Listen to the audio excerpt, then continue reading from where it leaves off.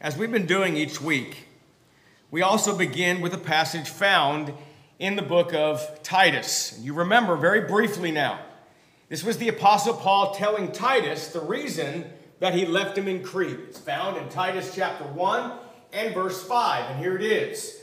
For this reason I left you in Crete, that you should set in order the things that are lacking and appoint or ordain elders in every city as I commanded you. Now, very, very briefly, sometimes people think because Crete was so large and there was over 1 million people there, and ancient historians say that there were over 100 cities there, and the Apostle Paul told Titus to ordain elders in every city or in every church, that they must have been accompanied with divine help or miraculous help from God. But not so. These were qualified men. Now somebody might say, well, how was it that they were qualified, and today we struggle trying to find a plurality of men that would fit the qualifications to be an elder in various congregations in the body of Christ, for example, in our country? I think the answer is very simple. If you go back 5 lessons to the very first one, I made this point. Many of those that were converted early on were Jews. They had lived their life, they had worshiped, they had served God under the law of Moses. In other words, these were men that were already spiritually minded. In other words, they didn't have very far to go in order to be qualified to be elders. So what's the answer today? The answer today is we need more men, and this begins when they're young. We need more men that are spiritually minded and work toward the end of being an elder one day. Now, the word elder, or the term elder, the office of an elder, is described in 3 ways. I'll be very brief.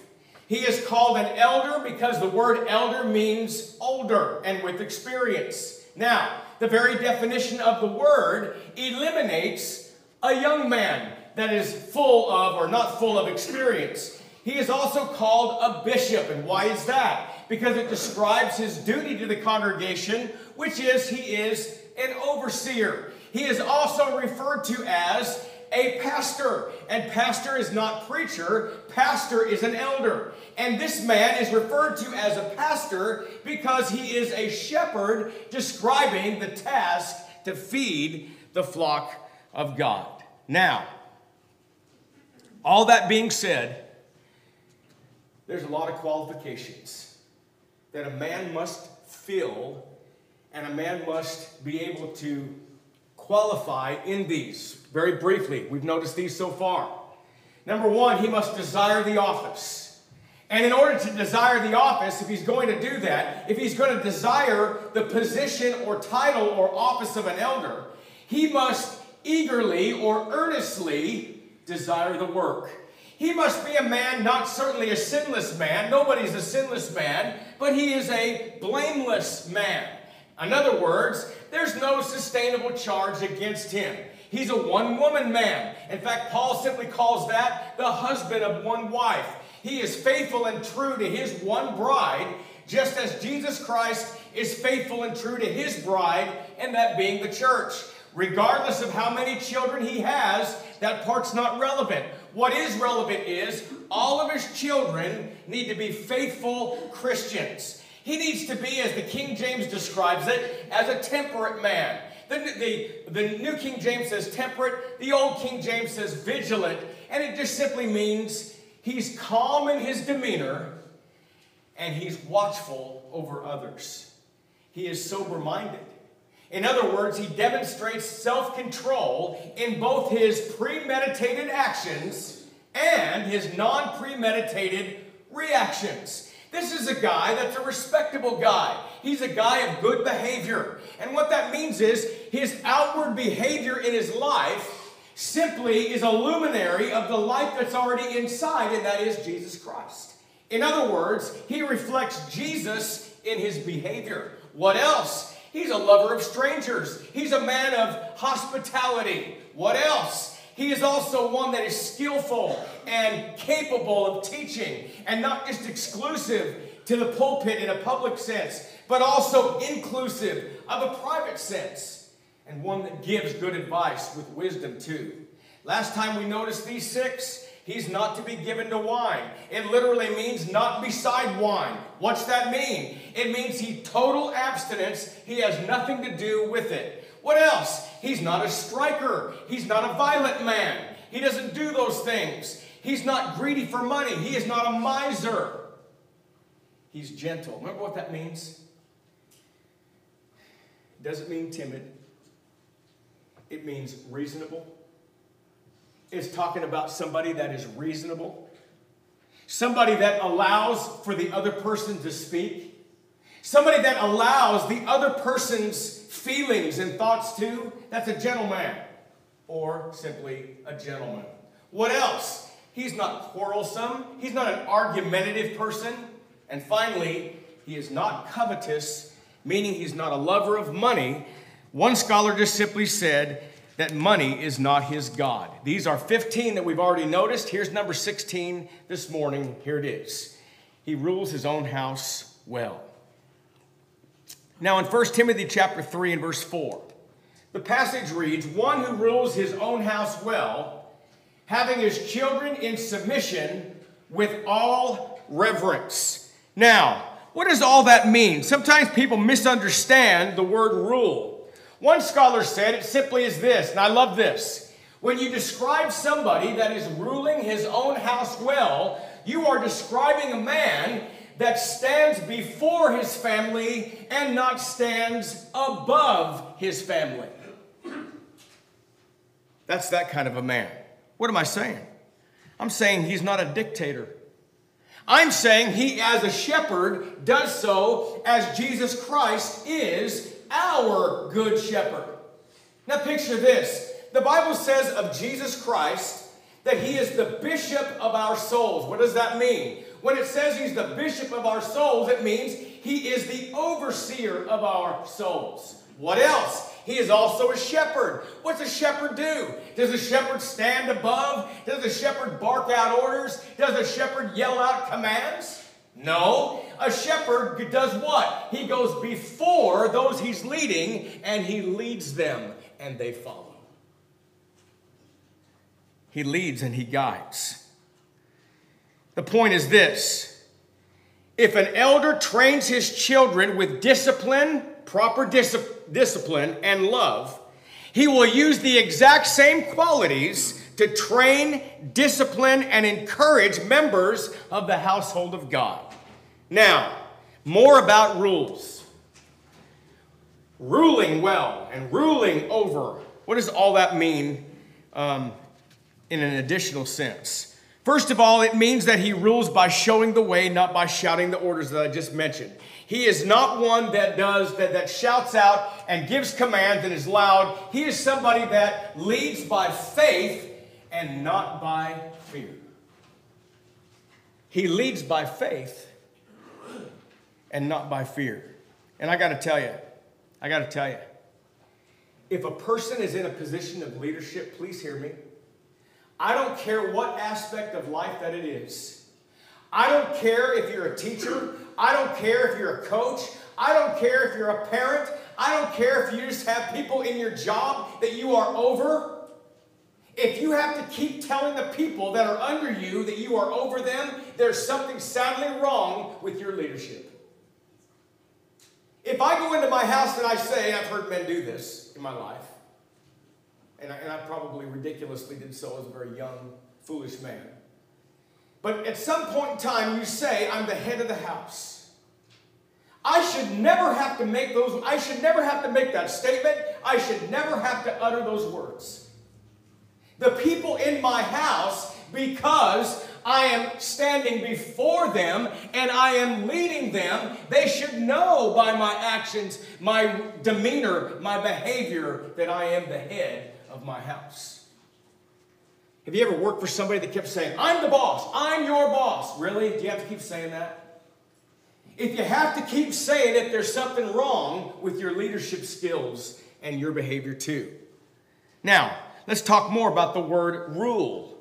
I think it's very important. Some translations actually just render it manage.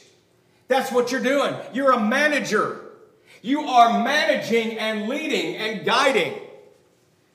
Now, that comes from a Greek word. It's translated in the New King James as rules, and in other translations manage, but it comes from this Greek word here. And it's prohistomai, and it means to be the head, to direct, to be concerned about, and care for. And you know what? I don't see the word boss in there at all.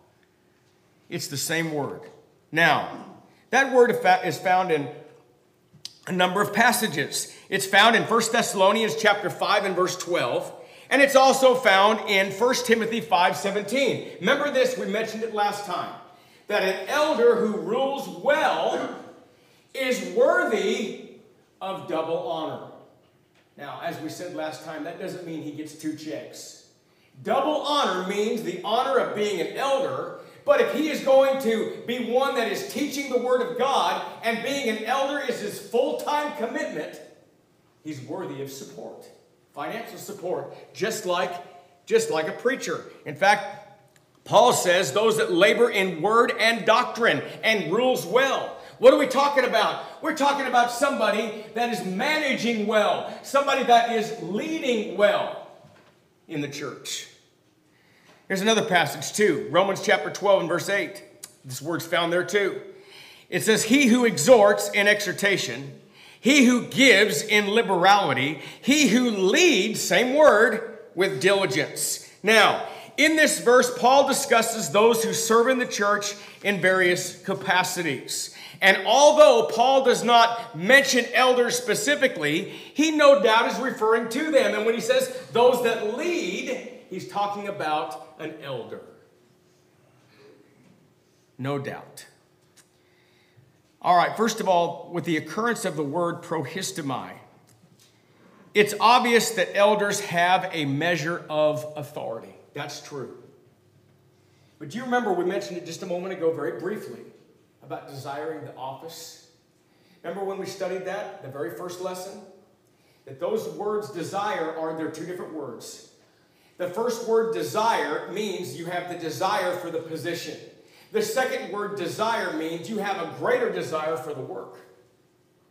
Now, why is that important? That's important because when you're put in a position of leadership or you have a position of authority, you need to be the kind of a person that realizes that my influence is more important than my authority. My influence is more important than my authority. Authority here derives from our responsibility, or a man's responsibility as an elder to care for the flock. The example of a family is used to describe the work of an elder. And let me say this too. Please understand, a good father does not practice authoritarian rule in the home. I'm going to say it again. A good father does not practice authoritarian rule in the home. A good father manages. A good father directs. A good father is concerned about. A good father is one who cares for. A good father is a man that stands before his family and not above his family. I read this from a so-called, expert, so-called. I guess it's worth what you pay for. It was nothing. It was free, but I want to share it with you. He said this: the authoritarian form of family government, with its emphasis on total conformity and submission, is one of the least effective ways for a father to manage his family. Now, a father can still be the head of the family without being authoritarian. Now, okay, what do I mean by that? What do I mean by authoritarian? It's defined really as this: someone who shows a lack of concern for the wishes and opinions of others. He is one that has a domineering and dictatorial attitude and demeanor. That's a dictator. That's not a good father. You know what happens too, many times with the authoritarian approach? It very sadly often provokes family members to anger and even rebellion. But still, all that being said, children have the responsibility of being obedient to parents. You know, the Apostle Paul said in Ephesians chapter 6, he said, obey your parents in the Lord. Now, notice what he says. He says, and why? For this is right. Then he says, honor thy father and thy mother, which is the first commandment with promise, which is what? That you may live long on the earth. It may be well with you, and you may live long on the earth. In other words, he told, the Apostle Paul, writing the Ephesian letter, said, children, obey your parents in the Lord. Why? It's right. What else? Honor them. So it's not just a matter of doing what you're told. It's a matter of honoring and respecting them too. Now, I'll tell you something. It's true that I have to lead my family and my children in such a way that they become that. But it's also the child's responsibility to be that. And when the Bible, by the way, talks about faithful children, when it talks about having faithful children, I have the responsibility in my life of trying to bring up my children in the way that they should go, and prayerfully when they are old, they will not depart from it. We believe in all of that. I must train my children in that way and provoke not them to wrath, but bring them up in the training and admonition of the Lord. All that's true. But children have the responsibility too. Yes, you do. And that's to be faithful for the rest of your life. Young people, please understand you have a huge responsibility too. Don't disqualify your father for being an elder one day because you can't stand and do what's right. Don't disqualify your father. I simply said this a few lessons ago, and I mean this, but really shame on the child. Shame on the child who has been brought up in a Christian home and guided in the way that he should go. Shame on the child that decides to depart from what is right and disqualifies his or her father for being an elder in the Lord's church. Shame on you that would do that. So instead of an authoritarian approach, though, the home is where love is. It's where forgiveness is. It's where happiness is experienced. A Christian home is a place where babies grow into mature adults. So a man that manages his family well is a man that's in an excellent position to manage the family of God. That's the whole point. In fact, a man who emotionally, one man said, is emotionally stable, spiritually mature, and wise in his life will provide adequate leadership in the home. All right. So not only is he to rule his own house well, but number 17, and I have separated these, although they go together, but I've separated them as different qualifications. So here we're talking about he's to rule his own house well. But then it says, having his children in subjection. Now, I got to say, when Paul gives a qualification to Titus, and then he gives a qualification to Timothy, the qualifications to Timothy and the qualifications to Titus, they are not either or. They are and. So, I make this point. When he says that a man must have his children in submission or subjection, it doesn't mean that he can have young children in subjection, in submission, and doesn't have to have all of his children being faithful. So, what did he already tell Titus? He said you have to have faithful children, meaning all your children are faithful Christians. In addition to that, those same Christians that are faithful must be in subjection or submission with reverence. Now, this is an extension of the other. 1 Timothy 3 and 4, one who rules well his own house. As I said, I separated them as two different qualifications, though they go together. One who rules well his own house. Doing what? Having his children in submission. An extension of the other. Now, it's an extension or a result of a father who rules or manages or leads his family properly. And again, the point is this. The children's love and respect should be won rather than severely enforced. The children know their father's voice, and they recognize that voice as a voice of love, a voice of concern, a voice of fairness. And the same is seen in the church. An elder knows each member of God's family too. And by the way, when working with a congregation recently that wants to have elders, one of the things that we did as evangelists, Greg Gay and I, is we sent home with them questionnaires for their family to fill out. I thought that was really wise of Greg to do that. In other words, they're questionnaires because nobody knows you like your wife and kids. Sometimes we behave in a certain way when we're out in public or out among the congregation, but when the doors are shut and we're in the house, our family sees who we really are. If my family sees me and respects me based on what I do and the way I lead my family, then that's who I really am. How I behave. That's the kind of guy that needs to be an elder. If the congregation knows him as a loving, kind, caring family man, then they can rest assured he will do the same thing in the household of God. So, the reason for this qualification, though, here's a reason. Verse 5, watch this. For if a man does not know how to rule his own house, how will he take care of the church of God? Simple as that. But then there's the next one. He's not a novice. He is not a novice. What does that mean? In 1 Timothy chapter 3 and verse 6, Paul said this. Not a novice, what a powerful passage. Not a novice, lest being puffed up with pride, he fall into the same condemnation as the devil. Now, this Greek word here, neophytos, is a compound word. And all that means is it's a Greek word that was taken from two other words.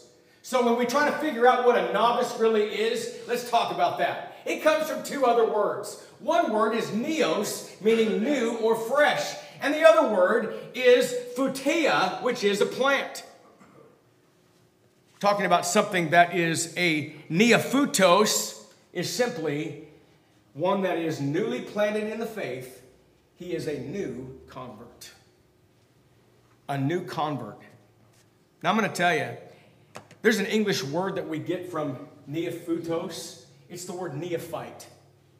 It's the word that means beginner or novice. And I'm going to tell you something. I'm saying these words in exaggeration, but here's the point. It's not talking about chronological age by itself. The word elder describes chronological age. In other words, he's an older man. He is a man that is respected. He is a man that has experience, right? We get that. That is an elder. Okay? But this word here is talking about where he is spiritually. And he could be 175 years old and be a novice. If he's a new convert and was baptized at 80 years old, you know what he is? He is a novice. He's brand new in the faith. So it doesn't just mean a man that's older with chronological age, and therefore he should be an elder. He's an elder if he fits the qualifications, one of which is he can't be a brand new convert. Can't be. Now, a recent convert will not have the spiritual maturity and experience necessary to be a good elder. In fact, Paul says that a novice may be lifted up with pride because of his lack of experience in the faith. Now, we all understand there's a period of time in all of our life, spiritually speaking, when we are a babe. We are a babe in Christ. There is a period of time. In fact, Hebrews chapter 5, beginning in verse 12. Listen to this. Hebrews 5, beginning in verse 12. For though by this time you ought to be teachers, you need someone to teach you again the first principles of the oracles of God. And you have come to need milk and not solid food. For everyone who partakes only of milk is unskilled in the word of righteousness. Why? For he is a babe. But solid food belongs to those who are full age, that is, those who by reason of use have their senses exercised to discern both good and evil. Here's another passage, 1 Corinthians 3 and verse 1. And I, brethren, could not speak unto you as unto spiritual, but as carnal, as babes in Christ. When someone is placed in a position of authority before he's able to handle it, it's very dangerous. It's very dangerous. And you can fall into the same judgment as the devil who was puffed up with pride. Now, sometimes people want the position or the title without the work. Sometimes people want to get any kind of a position because they just want to be large and in charge instead of being a humble servant. An elder is a humble servant. He leads in a way that a father is to lead, and that is out in front. He is living his life in such a way that he demonstrates the qualifications and the qualities that an elder must have. He does it in the home. Therefore, he has the respect of his family, and all the members of the body of Christ can see that that's how he's living his life. Not a novice, a humble servant that is not new in the faith. But then he says this, unless what? Lest he being puffed up, or some translations say, lifted up with pride. Now, Kenneth Wuest said this about the phrase being lifted up with pride. He said it's being blind with pride or conceit. You know what happens when you're a novice, when you're new in the faith, when you don't have the wisdom and experience? What happens? You can be puffed up or you can be blind with pride. And watch this. And fall under the same condemnation as the devil. You know, a long, long time ago, the Bible records that there was an angel named Lucifer, and he was in heaven. He's also called Satan. He's called the devil. He's called the dragon. He's called a number of different things. Lucifer was in heaven as one of the angels. And Lucifer and a third of the host of heaven were cast out because of pride.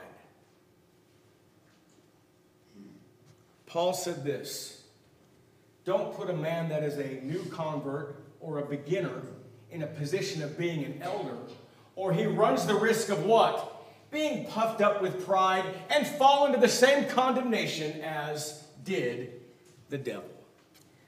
Now, a brother who desires to become a church leader, I think, must have plenty of time and opportunity to test his own faith and be shown among those that are around him. And to give others time also to see evidence of his spiritual growth and maturity. Now, folks, here's the deal. We have to have a good reputation. Now, do you remember when I have said periodically through these sermons that many of these things apply to every Christian? Do you know when it talks about having a good reputation, it's talking about every Christian too? I will have absolutely no influence at all if I don't have a good reputation based on my behavior. All the things that we've talked about so far is the reputation that a man that wants to be an elder must have in his family and the reputation in the church. But there's more. And that's the reputation among those that are outside. That's those that are in the world. In this passage in 1 Timothy 3 and verse 7, moreover, he must have a good testimony among those that are outside. Some translations say those that are without. In other words, those that are in the world. So I have to have a good reputation among my family, among the church, and I need to have a good reputation as a qualification to be an elder. If I wanted to be one day, I must have a good reputation among those that are in the world too. This phrase here actually means this. Having a good testimony among those who are outside, one scholar said it means that he's a man of general acceptance by reputation. 1 Corinthians chapter 10 and verse 32. This is talking about reputation and safeguarding your reputation among those that are in the world. 1 Corinthians 10:32 says this, give no offense either to the Jews or to the Greeks or to the church of God. Philippians 2 and verse 15, Paul advises this, He said that you may be blameless and harmless children of God, without fault in the midst of a crooked and perverse generation, among whom you shine as lights in the world. One more passage, Colossians 4 and 5. Walk in wisdom toward those who are outside, redeeming the time. Now, you know what's interesting? In the New English Bible, it renders this passage very clearly. Watch this. This is how the New English Bible renders this passage. He must have a good reputation with the non-Christian public, so that he may not be exposed to scandal and get caught in the devil's snare. Interesting phrase, isn't it? And be caught in the devil's snare. In other words, as possible as it could be, elders need to shine as lights in the world, not compromising their Christian position, their principles, and their practices. Now remember this, Jesus is the chief shepherd. We show the world Jesus in our behavior. That's what we do. We are moral. We are committed. We are honest. We are sincere. You know, if we really want people to know about our reputation, and I'm just going to use me. I'll just use me. If you want to know whether I have a good reputation or not, then you need to go and talk to kids I've coached.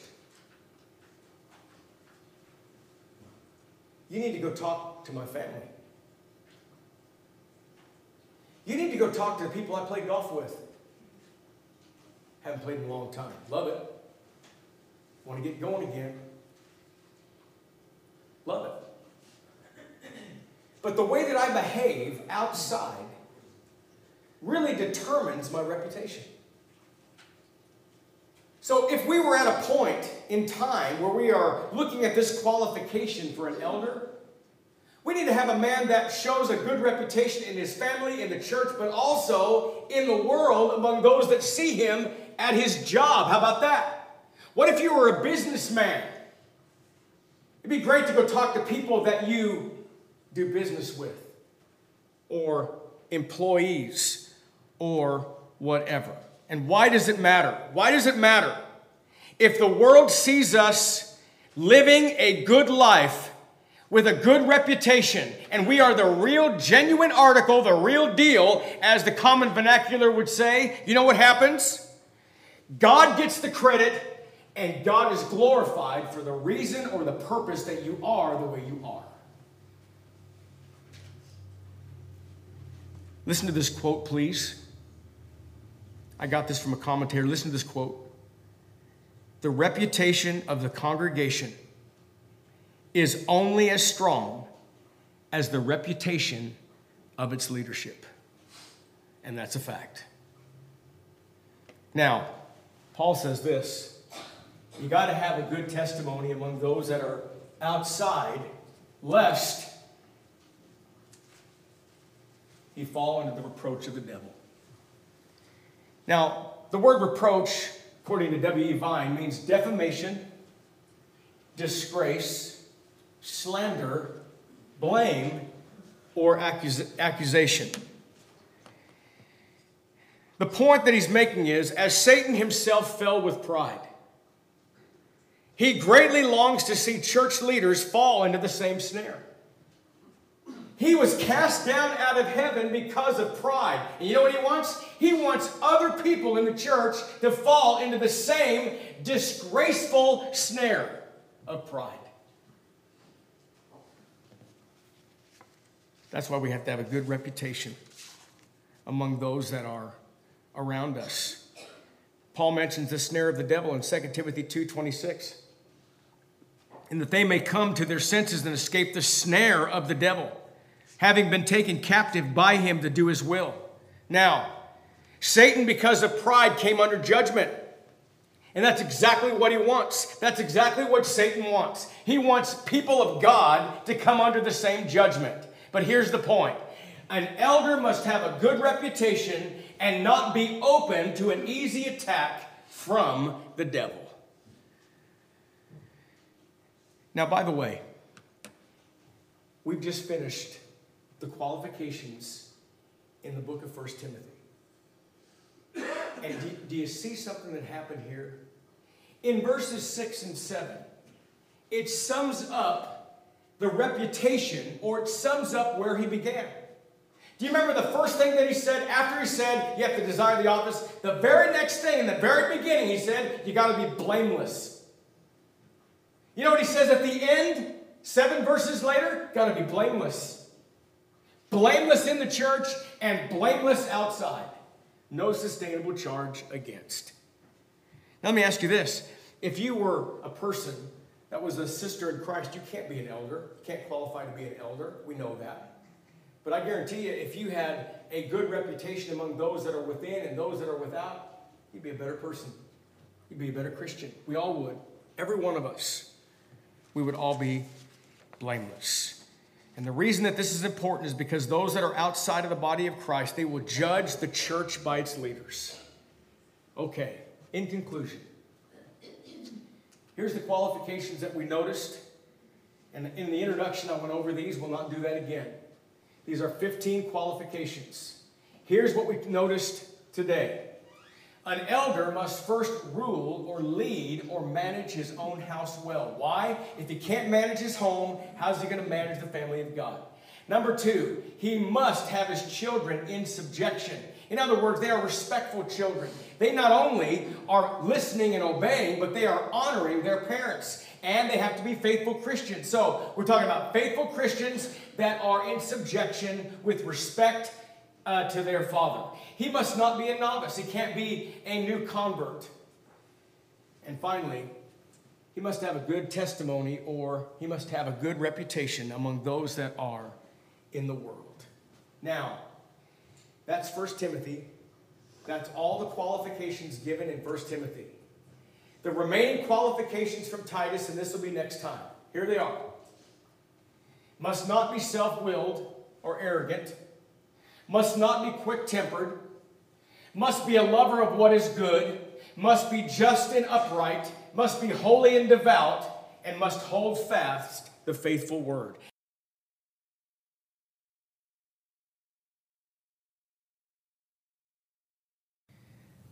We thank you for listening to our podcast put on by the Church of Christ at 2215 Plans Road in Bakersfield. If you would like any additional information, or you would like to receive a free Bible correspondence course by mail, please email us at info@churchofchristbakersfield.com. Our service times are Sundays at 10:30 a.m. and 5 p.m., and Wednesdays at 7:30 p.m. Please make plans to join us. We would love for you to be our honored guest.